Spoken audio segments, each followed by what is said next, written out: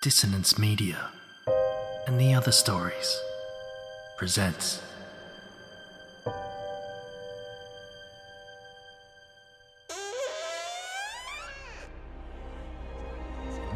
Step into the abyss of After the Gloaming, a gothic fiction podcast that delves into the depths of human emotion. Unyielding love, revenge, internal struggles, and restless souls await you in 9 haunting episodes, where dread, fear, and rare glimpses of eerie happiness linger. Dare to listen on your favourite podcatcher? After the Gloaming beckons. Search now, but beware. Innocence will be left behind.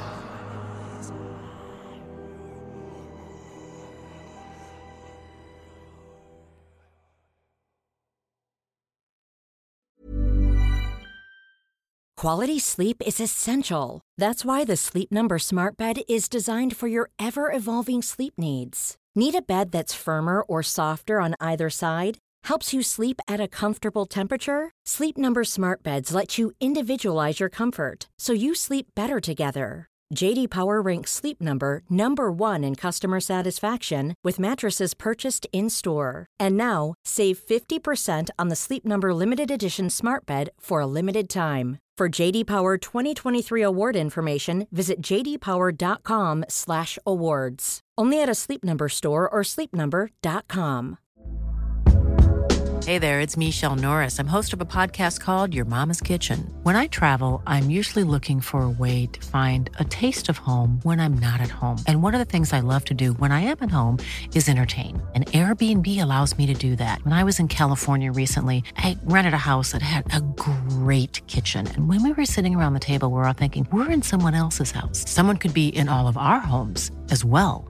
If you have a home, but you're not always at home, you have an Airbnb. Your home might be worth more than you think. Find out how much at airbnb.com/host. These aren't the stories your mother told you. No, these are the other stories.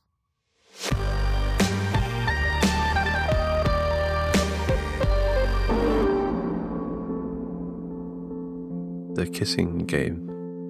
Written and narrated by Luke Condor. My mum always said I was a special boy, that I was going to change the world, make a name for myself, my family. I only truly discovered what she meant on the day I lost my virginity. My dad never said anything. He mostly stayed in his room and watched reruns of the Tour de France, occasionally shouting down for food or drink or some sort of massage. "You'll be fine," my mum said, as she tried to pat down the sticky out bits of my hair. "Just go, relax. Try to enjoy yourself. Just, be yourself." Be yourself. At the time, the words bounced around my mind but barely registered. They were just nonsense words, little more than noises that sounded nice. Be yourself. The oven timer dinged, and my mum turned to open it up. An eruption of steamy meat spices billowed into the kitchen. My gaze followed the fluffy white scent to the ceiling, half expecting my dad to stir. He remained silent. "Don't worry about him," my mum said. "He's proud of you." "I'm not so sure," I said as I held out my hand, taking note of the visible shakiness. "Sometimes I feel like he doesn't even realise I'm here." Mum tutted and closed the oven door, and I caught a glimpse of the browning flesh, and my mouth salivated. "He's proud of you. He just doesn't know how to communicate his feelings." My mum kissed me on the head and gave me one final good look pat before I took the car keys, breathed deeply, and left for the first date in my life. Hannah McCurdy. Oh my. My partner in a history assignment for Mr. Owen. A 10-minute presentation on the Battle of Bosworth Field. So yeah, not technically a date, more of a study date, but close enough. Plus, I've been getting the signal, so I was sure as hell taking the point. Lingering eye contact. Brushing against my hand. Accidental footsie. Oh, and her best friend Susie did that giggling thing when she saw us together. You know the giggling thing? The high-pitched one that tells you they've been talking about you on the phone late into the night, that your name was a secret revealed. Yeah. That. As I drove the short distance to the house, I felt my stomach turn. My tongue was dry as cotton, and weirdly a painful spasming beneath my armpits, between the gaps in my ribs. I put it down to nerves, not just the date, but the fact that this was only the third time I drove the car since passing my test. I was fresh on the road, green, still a kid. I pulled into Hannah's driveway, surprisingly pain-free. I climbed out of the car and coughed. I felt ill. I thought of turning back. I kept on thinking of turning back, but as my balled-up hand rapped against the door with 3 loud knocks, I knew it was too late. Another deep breath. Don't worry, I thought. Just be yourself. Be yourself. The door opened and I vomited a little in my mouth, but it was too late. "Sammy," Hannah said, standing in the doorway in hot pink pyjama shorts and a low-cut top with some manga characters sewn into the side.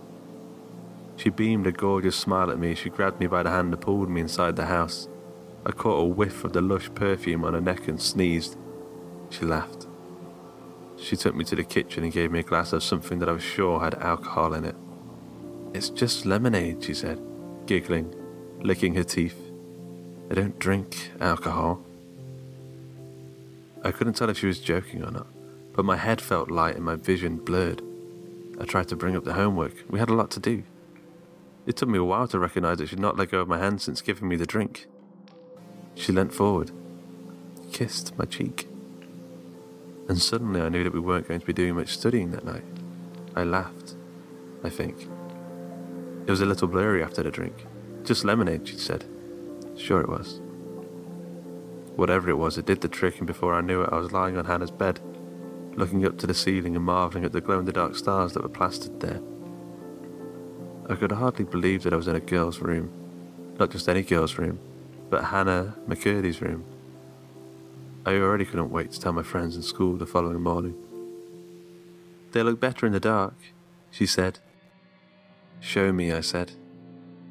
"I don't believe you." She clicked the lights off and the stars started to glow as she laid down next to me. I drank more of the lemonade, and then we kissed, I think. I have to apologise. The drink must have been working its way into my system because all I remember is the laughing and the tickling beneath my arms. Something cracked too. The wooden slats beneath the bed, perhaps. Maybe they were splintering. Ah well, at that moment I didn't give a shit. Not about the fact that I wasn't going to be able to drive home. Not about the fact that her parents might be somewhere in the house. Not about Mr. Owen's stupid fucking presentation. Our tongues touched. I remember that much, for sure. A magical moment where we connected and our mouths latched onto one another, my tongue around hers. I felt happy, warm and fuzzy. I felt release. I asked for more lemonade, but she said she couldn't get me anymore. She said they'd ran out, and then she spat at me.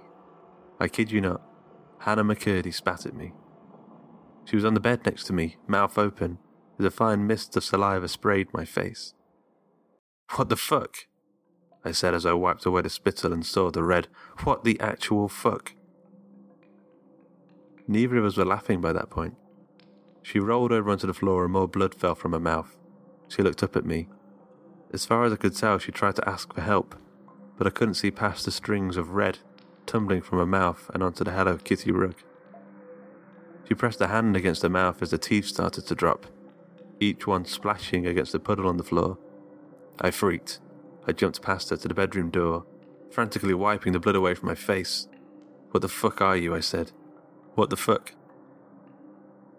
A surge of pain flooded my stomach and my ribs. I fell to the floor. Something inside. Between the ribs, more splintering. Snapping, cracking. I writhed and wrapped my arms around myself, and I felt the fingers poking out from my sides. Somewhere downstairs I was sure I heard Hannah's parents. They were screaming. I was screaming. We all were. I even thought I heard my parents. Had they come to collect me? Had they heard I was ill? Had they come to save me? I looked over to Hannah, who beamed me another smile. No, wait. She wasn't smiling. She wasn't even Hannah anymore. She was crying, for sure, as her skin and hair seemed to melt away from her head, and ice cream left in the sun staining the floor. Please, she tried to say as her jaw fell away. I looked down, scared, but utterly excited too. The pressure beneath my ribs had been freed with a final splintering pop.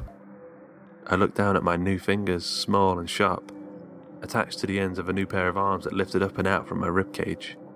I crawled to Hannah, well, what remained of her, and laid on top of her, bathing in the bloody remains of her form, and felt the process starting. Puberty, my mum called it. I could already see the shell hardening around me. First I passed my driving test, and then I had my first date. And now I was truly becoming a man. I would soon be just like my dad. The cocoon solidified as those words from before. The words that were meaningless suddenly took root in my mind and became crystal clear. They rang true. They made sense. Be yourself. I smiled as I gnawed on Hannah's salty wrist bone and felt a tiredness wash over me, one that I couldn't resist. My eyes closed and my mind settled. Be yourself. Oh yes, Mum. When I awake, I will be.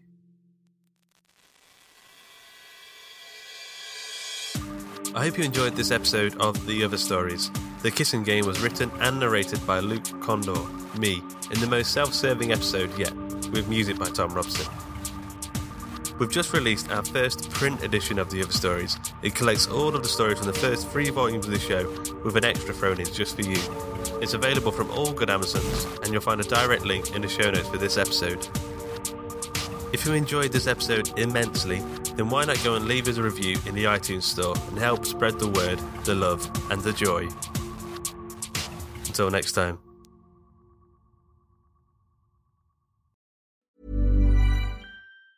Planning for your next trip? Elevate your travel style with Quince. Quince has all the jet-setting essentials you'll want for your next getaway, like European linen, premium luggage options, buttery soft Italian leather bags, and so much more. And it's all priced at 50 to 80% less than similar brands. Plus, Quince only works with factories that use safe and ethical manufacturing practices. Pack your bags with high-quality essentials you'll be wearing for vacations to come with Quince. Go to quince.com/trip for free shipping and 365-day returns.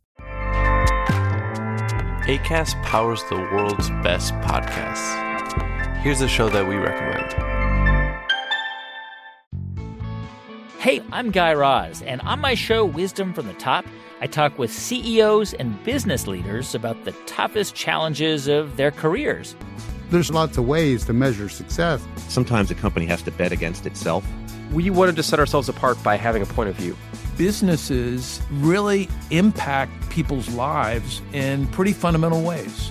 On Wisdom from the Top, some of the greatest business leaders of our time share their intimate stories of leadership, innovation, and transformation. Stories you won't hear anywhere else. Check out Wisdom from the Top, only on Luminary. Now, back to your show.